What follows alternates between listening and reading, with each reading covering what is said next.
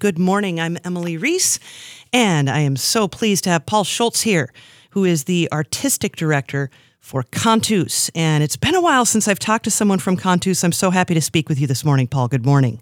Hi, Emily. Thanks so much for having me. Of course. And I'm actually one of three members of the Artistic Council at Cantus. One of the special things about Cantus is that we actually work without artistic director, which is kind of fun, yeah. Yeah, no kidding. Well, Paul, tell us about what's going on with Cantus. Yeah, absolutely. So we just started. We're so excited that this is our 25th anniversary season. It's kind of hard Amazing. to believe. Yeah, no kidding. That's been 25 years. It's wonderful. But it's really exciting. So we just started rehearsing, and we're going to be putting on our fall show here in October, starting on October 10th at Westminster Hall in Minneapolis. It's called One Giant Leap, and it's kicking off a year filled with celebration for our 25th. Wonderful. Well, Paul, how long have you been with Cantus?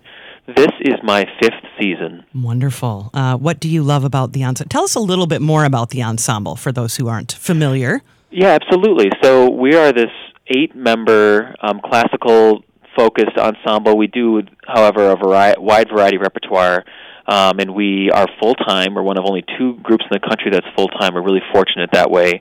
And we do about 35 shows here in the Twin Cities metro, and we tour about 80 days a year across the country and around the world. And so it's really, really fun to get to make music with 7 such close colleagues who are here just to sing, and we get to rehearse about 5 hours a day, 5 days a week, so it keeps us very busy. Yeah, no, that's incredible. 5 hours a day is no joke. No kidding. Yes, so we definitely have to be careful with our voices, and we've all had a lot of training, of course, as you'd expect. One of the things I love about Cantus is, just your dedication to good music. It doesn't have to be written specifically for that setup, or you just you bring in great music from every genre all around the world. Talk to me a little bit about that. Yeah, that's right, and we're really committed to new music, but our programming process is that we choose a narrative or a theme that we want to talk about and focus on, and that's the first thing we come with, and then after that we find pieces that we think could reflect that theme, and it doesn't have to be a certain genre, it doesn't have to be in a certain language, and so often a calling card of Cantus is that we sing in multiple languages, multiple time periods, multiple styles. You could hear jazz, you could hear pop, you'll definitely hear classical music, folk, all kinds of stuff. And on this show coming up in October, we actually have 4 brand new commissions, which we're so excited about featuring. Wow.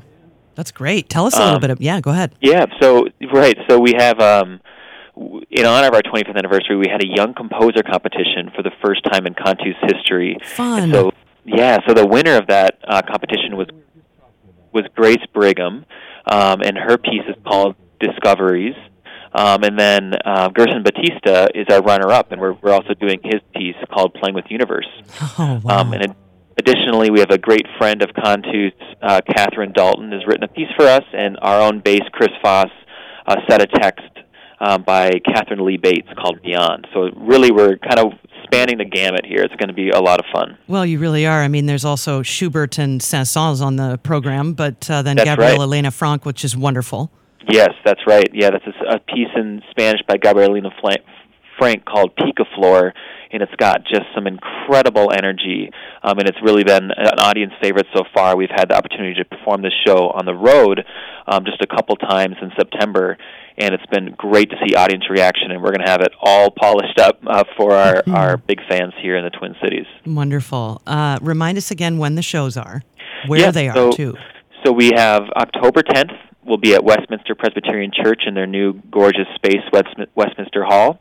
October 13th is at Trinity Church in Stillwater. October 17th, Colonial Church in Edina. We're going to be at the Ordway Concert Hall in St. Paul on October 19th. And then we'll be in Wayzata on October 20th at Wayzata Community Church. And you can find information at cantussings.org. What else would you like to say about your upcoming shows, Paul? I think the audiences are really going to be impressed and love the sound of this year's group. I think every year the sound always changes as members come in and out, and of course, I think there's a general upward trajectory over our 25 years. But I think we find that audiences have come in and out of listening to Cantus, and so people will come back after a few years away and really just love what they're hearing. And so I think folks are just going to be really, really impressed and love what we're doing with these pieces and how our voices blend together. So I really can't wait to share this with folks. Awesome. Well, Paul Schultz, one of the members of the Artistic Council for Cantus, what a pleasure it was to speak with you today. Thank you so much for having me, Emily.